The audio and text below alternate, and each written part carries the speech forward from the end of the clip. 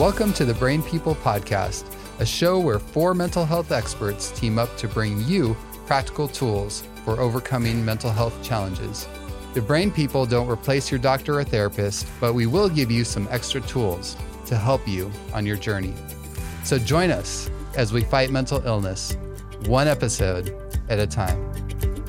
Welcome to the Brain People Podcast. I'm Amanda Anguish, and I'm a licensed marriage and family therapist, and I'm joined with my co-host today. My name is Dr. Katie Elson. I'm a licensed clinical psychologist. And we're going to be talking about maintaining habits. We've talked about in the past making SMART goals, but today we want to help those of you who are in the throes of your New Year's resolutions. Maybe you're having trouble keeping up with them. What are some principles? What are some things that you can consider in maintaining those goals and continuing out strong in the rest of the year? So Katie and I have been discussing some things, and we thought that maybe it might be helpful to give you a little bit of a background on where some of these principles come from. So one of the first ones, I think, is just to understand how our brain works. Mm-hmm. We often hear the saying, old dogs can't learn new tricks, right? Yep. How old is old? And Amanda and I, right, just in the field that we work in, that is completely not true. So when you look at and understand the brain more, specifically what we're talking about is neuroplasticity. And we could probably do several episodes just on that topic alone. It's a great topic. Great topic. But essentially, right, neuroplasticity, neuro meaning the brain, plasticity meaning the ability to change, talks about how we can basically rewire our brain. Right. That is such good, hopeful news for those of us who may have thought, it doesn't matter. I can't do this anyway. I've been doing this too long, and so I can't do that. So good news. So when we talk about habits, right, and wanting to form new habits, if we have the mentality that old dogs can't learn new tricks, then we're already basically coming out of the gate with this hopeless mentality, right? Absolutely. But then we realize with neuroplasticity that we can rewire our brain. So I like to give like an easy example of this. If for those of you that are hikers, right, and you go on one trail over and over and over again, what happens to that trail? Analogy. Do you? Right? It's a good one. It's a good one. It works. So what happens, Amanda, if we walk the same trail? If you walk the same trail, nothing is going to grow in that path. You've pounded down that dirt and grass and flowers and everything, and that's what creates the path. Yeah. It's defined. It's, you can see it really well, and you're comfortable in it as well. Now, and it's easy. Yes, it's easy. So those are your habits, right, that you have formed. Now, let's say I want to start a new habit. Maybe it's one of those habits that's like, it's not really good for me. So now I want to go left instead of going right. So what we know about starting a new trail, it can be hard, right? There's brush, maybe there's thorns, you're taking a machete or something and cutting down, which would apply to life of like, maybe you're cutting things out of your life, making some changes, some old friendships or whatever it may be. We can really make this analogy the whole episode, I know. But for the sake of time, it's difficult starting that new pathway. And sometimes you look at the right and you're like, but that one's so much easier. And sometimes you go back to it. And sometimes it's even habit. You don't even realize you're going back to it because that's what you've always done. And so the work even includes having to go back to the new trail and keep refining it and disciplining yourself on it. So we know that the new trail, right, then becomes deepened and that becomes your norm. What happens to the old trail? It starts growing up again. Like plants grow where you thought, a plant would never grow there. Well, it's not growing because it keeps getting walked on and stepped on. But now that nothing is going over that, now it starts to grow up just like the previous trail that you just worked on. Yeah. And if you've gone hiking before, sometimes you come across this place and you look at it and you say, I think that used to be a trail, right? It's all filled in, but there's like faint traces of old habits in our lives. And so that's really encouraging to know, if we know that about our brain, that we can start new habits. And one of the principles that we gather from that is persistence, dedication, commitment, and so forth. Absolutely. That's actually one of the things that we're going to talk about today, because one of the things, and I guess we don't have to go in order or anything, but one of the principles of maintaining a habit is fostering flexibility. You know, being willing to try something new and continue with it, even if it's not the easiest thing to do. Yeah. And we like easy, but there is effort required and discipline required in order to start new habits and maintain them. Yeah, and it does take extra brain work to do it. I think one of the things I know one of the things our brain likes to do is protect us, you know, from having to do something new and different. But even just allowing yourself to be flexible and say, hey, I'm going to add some variables into my life, that can actually make making a new habit even more likely, because you're already used to doing new things every so often. And so this is not just, oh no, I've got to do this. It's like, yay, it's kind of an adventure because I'm used to being flexible with. Yeah, that's a really good point. So one way, if you want to change a big habit, is also just generally fostering flexibility in your life in small things. Yeah. Right. Yeah. Very good point. And how do you roll with the punches when things do? And I think that goes back to thinking too, like you started with, is do I accept change, or do I think, oh no, this is horrible because I have to do something different? But the first thing we want to talk about is that, and this kind of goes back to the SMART goals, but we want to be specific about our goal. If I make the decision that I want to exercise this year, this is probably one of the biggest ones. I used to go to a gym, and I remember in January, it's like, where did all these people come from? That's a really big one that a lot of people do at the beginning of the year. But if I say I'm going to exercise, well, I haven't told myself even what kind of exercise I'm going to do. So how do I know what to expect from myself? Yeah. So do you have anything to say about, you know, being specific about your goal? Yeah. And I think it's not just sometimes when we talk about SMART goals, we're too limited of just focusing on the goal that you're setting.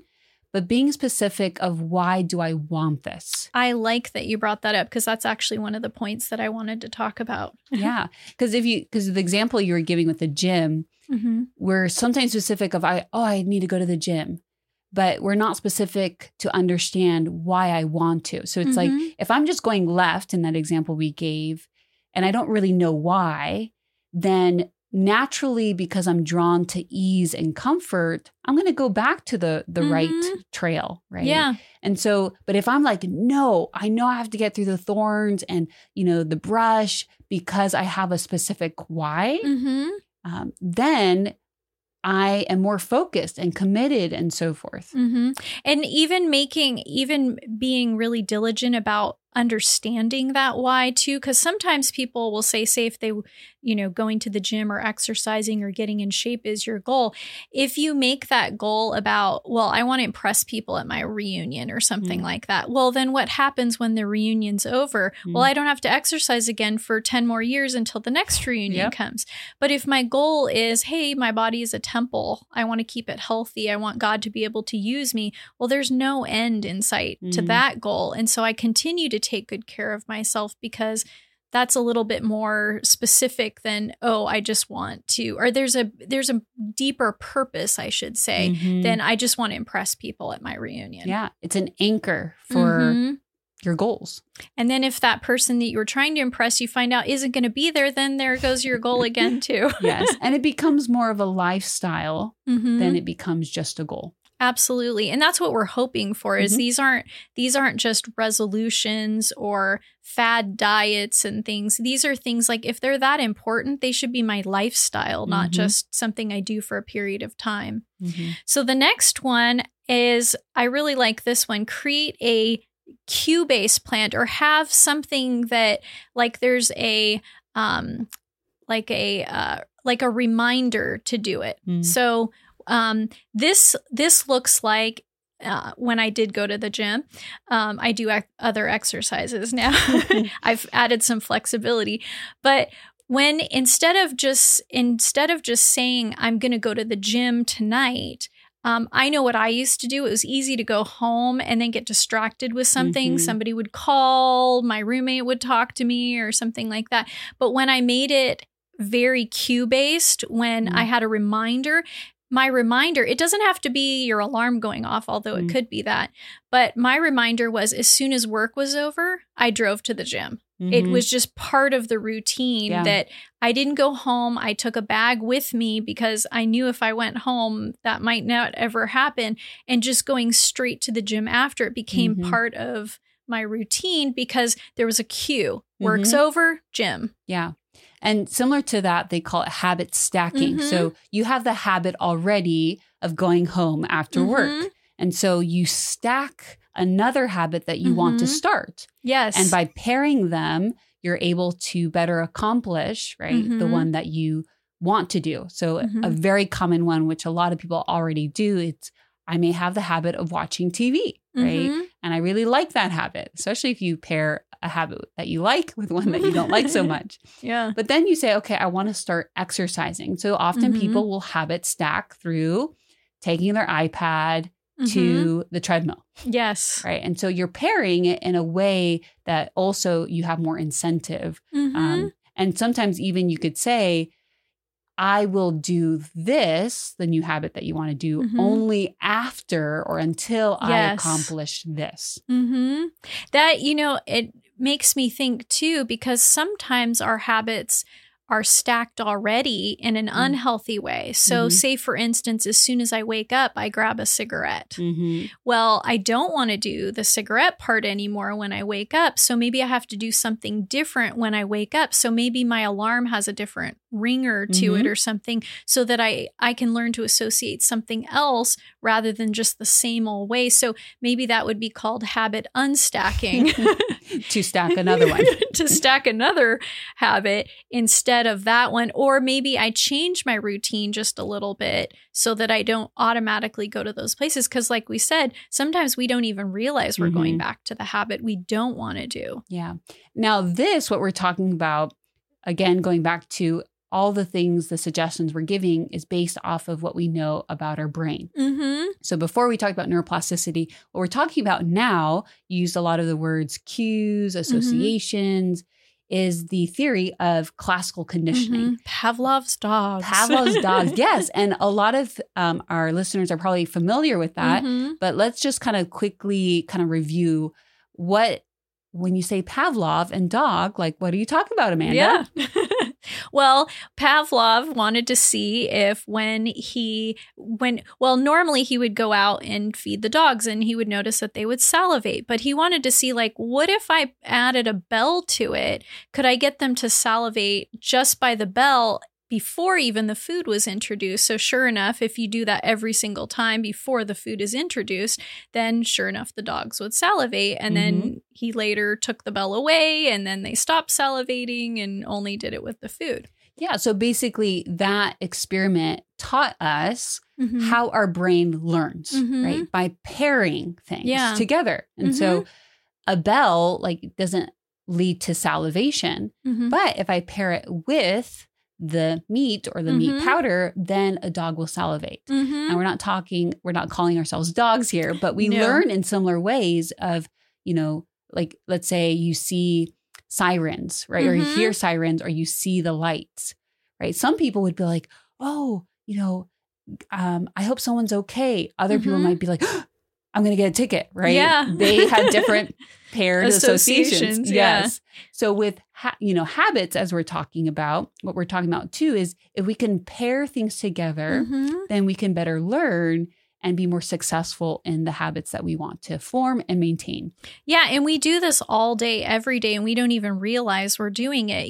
When you're little, you need your parents to tell you to brush your teeth before you go to bed. But maybe when you're older, hopefully you do this is, oh, I need to go to bed. I have to brush my teeth first. But you're not even really conscious that you're doing it. It's just part of the routine, the part of the habit. And so we're constantly stacking these things all the time. We don't even realize that. Even driving your car, there's a certain routine. You'll recognize that if you have 2 cars in your family and you use both of them interchangeably, because I know one is a push start in our home and the other one is a key turn and stuff. And sometimes I have to remind myself which one I'm doing. But when it was just me and just my car, I didn't even think about it. It's only when I have a different option that I start to think about it. But otherwise, it's just habit. Mm-hmm. Yeah. So one of the other things we want to look at is making it fun to do. Mm-hmm. Yeah.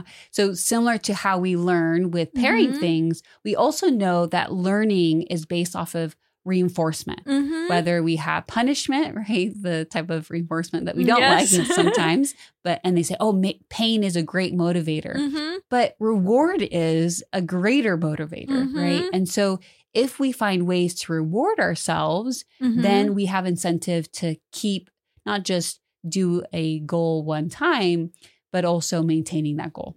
And the brain is looking for novel reasons to continue doing something. Yeah. That's part of neuroplasticity, why we want to do it again and again, because it's like, ooh, something cool is with this. And so even just one of the things that you can do is even just psyching yourself up for it. It doesn't have to have an external reward or anything like that, but just even like a pat on the back, like I just did a good job. I remember when I used to use a treadmill because I was in a complex back then. One of the things I would remind myself at the end of like going on the treadmill was like, wow, my legs feel really strong. And I would just keep telling myself that. And then the next day when I was tempted not to do it, I'd be like, ooh, but I really want that strong feeling that comes with my legs, because I had motivated myself with that at the end of it. So, you know, it's interesting is when we talk about these things, we do this a lot with children, and then we forget that adults are just big children. Yep. Right. So with kids, we give them stickers and we give them toys or whatever it may be. And you can tell like how excited kids are and how motivated they are to do whatever you're trying to increase their behavior to do. But with adults, we just tell ourselves a bunch of have tos and shoulds without any reward. Yeah. And if our brain works that way, then how can we just pretend like we just have to keep on telling ourselves to do things without rewards? And that's something that I've learned to talk to my clients about too when they're doing their resolutions or their goals, is focus on the pluses of it. Like if you're trying to quit coffee because of your anxiety or something like that, don't remind yourself how good coffee smells whenever you pass it by. Remind yourself how much money you're saving when you don't go through the drive-through. Remind yourself of how much time you're saving yourself by not having to sit through the drive-through and all those sorts of things, because that's what makes you want to continue with it versus, oh, I'm just going to go back tomorrow because I can't stand this anymore. Yeah, that applies like in so many times when I talk about addictions, they emphasize focus on what you're gaining, not what you're losing. Right. Yeah. So there's an element of like with reward, not just as you mentioned, the external, but the internal of reframing, because there are, I would say maybe most habits, there could be a sense of loss, right? A loss of time, a loss of energy, but you have to be focus on what you're gaining. And the moment that you focus on what you're losing, it's then rewarding and reinforcing the old habit. Yeah, I think I've maybe mentioned this before in a podcast, but when I was a lifeguard, we didn't tell kids to stop running because then the emphasis was on the running part. We said, walk, please. And that's the same thing that I use with my clients who say they're trying to quit smoking or something. Don't focus on, I'm quitting smoking, I'm quitting smoking, because all you're doing is reinforcing the smoking aspect. Instead, say, I'm clearing out my lungs and making it a healthy, happy place to breathe or something like that. Then there's no smoking even thoughts going through your mind. You're focused on the behavior that you want to do, not on the behavior you don't want to do. Exactly. Now, I think what's somewhat similar to reinforcement, but also related to another way in which we learn through modeling. So children see their parents do things and they learn, the monkey see, monkey do. Yeah. But it's also related to reinforcement because one big, huge principle of having long, successful habits is who you surround yourself with. Even in addiction recovery, we talk about that. You change your playthings and your playmates. You know, if you don't change those things to a certain degree, you're probably not going to change your habits too.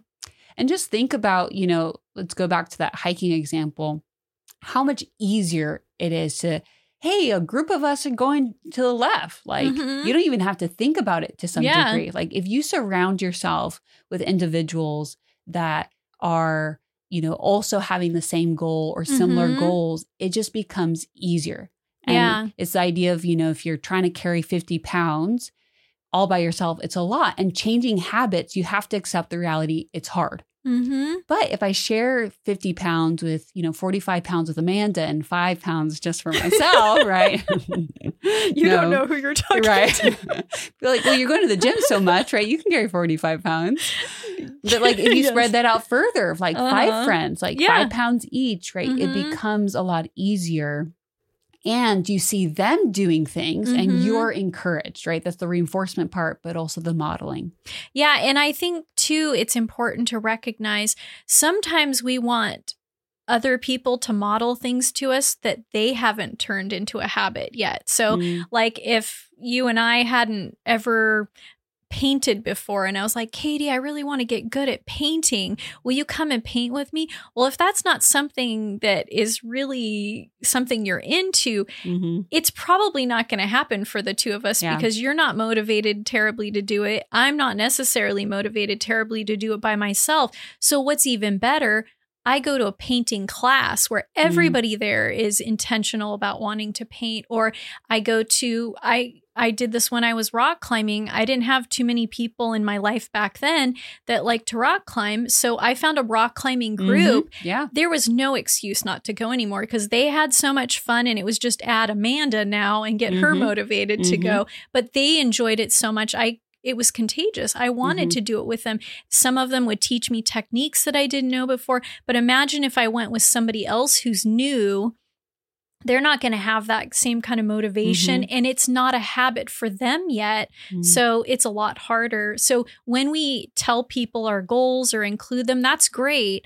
But it's even better if we find people who are already motivated and in the habit of doing those things too, and join up with them. And you see that across the board. You see that with support groups. You see that with gym classes. You see that with church communities, right? You're finding like-minded individuals and you're coming together for one purpose, right? I like to think about when it comes to, you know, having that support of, they say you're the average of the 5 closest people you're closest to, right? And so what that means is, who am I surrounding myself with? I remember when, you know, 7 years ago, roughly, I decided to, you know, to become plant-based. And it was really difficult. But at that time, my friend group just naturally changed. I wasn't purposeful about it. And they were very health conscientious. And so it was just natural. It became easier and easier. But whenever I was around my old friends, it was difficult. Like they'd be like, oh, well, why don't you just eat a little bit? And why don't you just this or that? And so it's so important, like just the way human beings are. We're social beings and we are influenced. So when we start by saying, oh, I'm going to have this goal, and you're so focused on trying to accomplish it on your own, you're swimming upstream. It's really difficult. So make it easier on ourselves by surrounding yourself with individuals that also want to have that healthy lifestyle. And some people might be thinking, oh no, I'm going to have to get rid of all of my friends and go to new ones. No, we're not saying that. Don't start with chucking all of your current friends and having to go out and get new friends. Start with just adding some people that you know are interested in the things that are goals for you or habits that you want to learn. And then as you continue to do that, you might add even more people, and you might be the impetus for your current friends to go in that direction too, because they're watching you enjoy.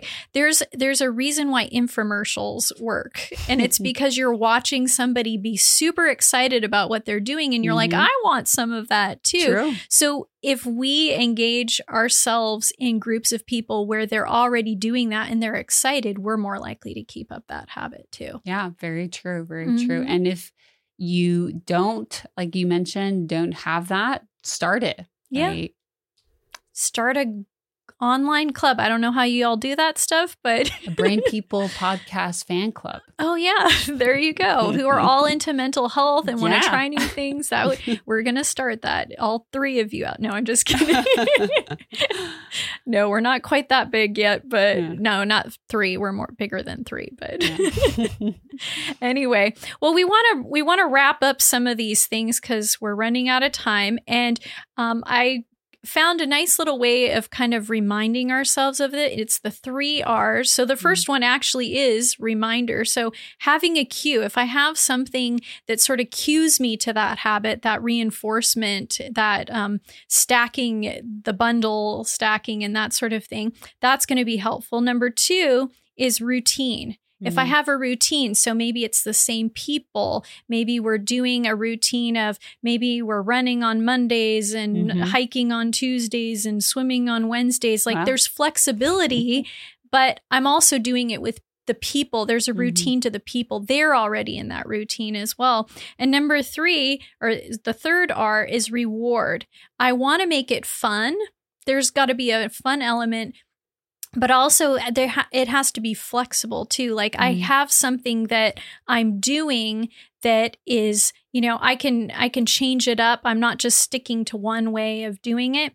And then we also talked about another reward that we don't often think of as a reward is just focusing on the rewards of doing it. Like there are benefits of doing this. Otherwise, I wouldn't have wanted to do it in the first place. So just reminding myself of the rewards I'm getting from it versus what I'm losing and stuff. So any last thoughts? No, the only thing I would last say would be a lot of times people wait for motivation in order to start, or they're waiting for that to just naturally become a routine.